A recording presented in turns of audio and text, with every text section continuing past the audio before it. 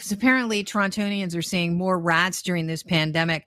And we have invited on a pest control expert from Orkin to talk about it. Please welcome to the show Dale Kurt. He's the GTHA regional manager for Orkin Canada. Welcome to the show, Dale. Good to have you on.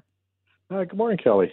Thanks. So I had a friend who the other day was telling me she lives around Roncesvalles. She has seen several rats for the last little while, not only in the back lane now, but they're coming into her yard, and she is just beside herself, wondering what to do. Have you heard more stories of rats appearing in broad daylight in Toronto in neighborhoods during the pandemic?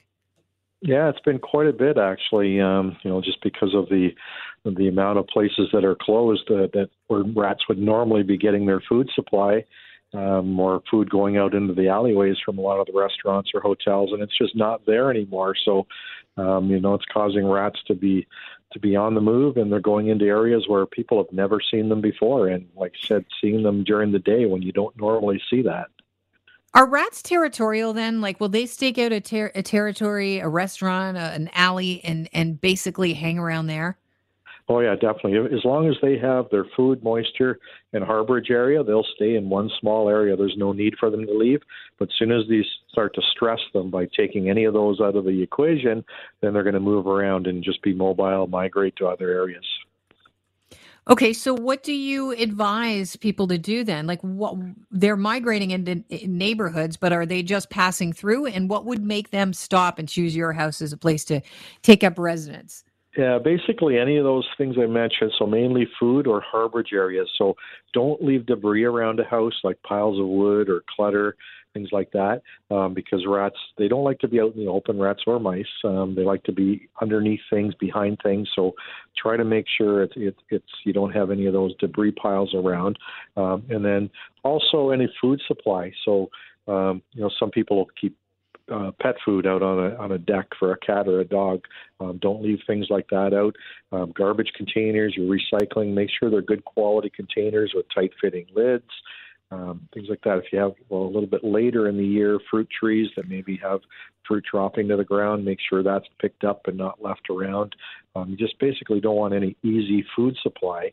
But then also with your home, try to make sure that there's no openings where any rodents can get in. So especially like garage doors are common things, any gaps or openings, kind of like to call it the toonie test. So, if you take a toonie and, the size of the hole outside of a toonie is easily enough for a full-grown rat to get through.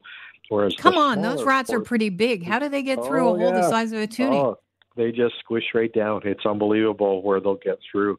So, but even the center little portion of a toonie, the bronze-colored portion, that's plenty enough for a mouse to get through.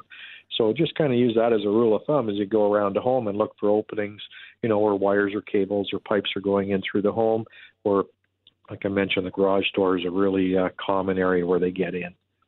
Okay, you close all those up, but how do you get rid of them? That's the hard part. Rats are extremely difficult to get rid of compared to mice. Rats, there's a thing called that they're neophobic, so they're afraid of new things in their environment. So sometimes using traps or baits, it doesn't work well because they'll just avoid them for quite a period of time. So most of the time, if rats are kind of already ingrained in an area, you're pretty much going to need a professional to help with that. If you get lucky and you get, one or two rats right at the very beginning and able to get rid of them quickly, sometimes you can do that yourself. But once they're kind of really settled into an area, it's very, very difficult. Are there parts of the GTA that are traditionally hotspots for different kinds of pests? Like an area where rats are out of control in the city? Yeah, well, you know what? Rats over the last 10 or 12 years, they've really increased everywhere. There used to be, certain areas, downtown areas and where there was a lot of alleyways and easily accessible garbage. But now they're spread out everywhere, like not just downtown, but all the outlying areas as well. I heard that there are a few pests because of the pandemic that actually the calls for them are going down. Can you get into that for us? Some of them, so like our bed bug calls are actually going down a little bit. I think because less travel, people aren't going to hotels or resorts or moving around, so that's gone down a little bit. some a little bit with the cockroaches have gone down, but a lot of other pests that we have are actually going up quite a bit. I think the biggest part is because people are at home, where a lot more now than before. So their threshold to be living with pests is a lot lower. So, in the past, you might have seen a few ants and it's not that big of a deal. But when you're home every day, now all of a sudden it is. And so, we're getting a lot of calls for ants and carpenter ants, spiders, a lot for mosquitoes now, exactly, too. People call about mosquitoes? Oh, yeah. Just get rid of your standing water. Isn't that the rule of thumb? Exactly. That's a big part of it, standing water. But you can also have mosquitoes in your property if you don't have standing water. You just have a lot of shady areas. There might be standing water nearby, but you have a lot of shady areas from foliage and things like that. And, with people staying home and not, being able to go out and do other entertainment things, they're trying to enjoy their backyard and suddenly, getting eaten alive by mosquitoes. And again, like I said, the threshold is a lot lower now when people are at home more.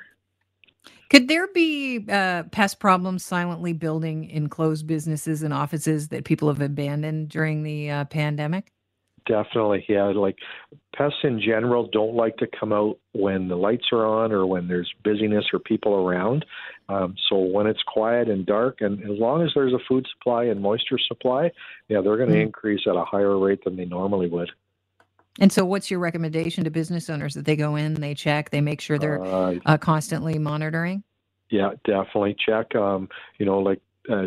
Make sure they have their regular services, even though they're closed, still trying to have the regular services to prevent or to get rid of any kind of pest before it starts building up. Because once it builds up, it's a lot harder to get rid of. Yeah, speaking of getting rid of pests, so if you've done everything right, if you've got your bait traps out, if you've cleared any debris or garbage in your area, yet you know that there's rats that have been frequenting your yard and your neighbor's yard, you've cleaned it up. Are they just going to migrate to the next door neighbor? And is there anything you can do at all? That's the problem, yeah, because you really can't control too much what's on the other side of that fence, right? So, yeah, that's been a case in a lot of areas where, one neighbor may have a lot of debris, a lot of food supply, and they do cause a problem for pretty much the entire neighborhood then. I think there's been some cases where the city has been able to be called upon and they step in and help to have things cleaned up a bit. But it is a difficult thing, just no different than, living in a multi-dwelling place like an apartment where you can have, pests in one apartment and it affects everything else around there. Yeah, well, as they say with the pandemic, we're all in this together. So I guess it goes hand in hand with pests. We're all in this together. We have to work to eradicate them from our areas. Thank you so much, Dale. It's been a pleasure talking to you. Yeah, very welcome. Have a great day, Kelly. Take care.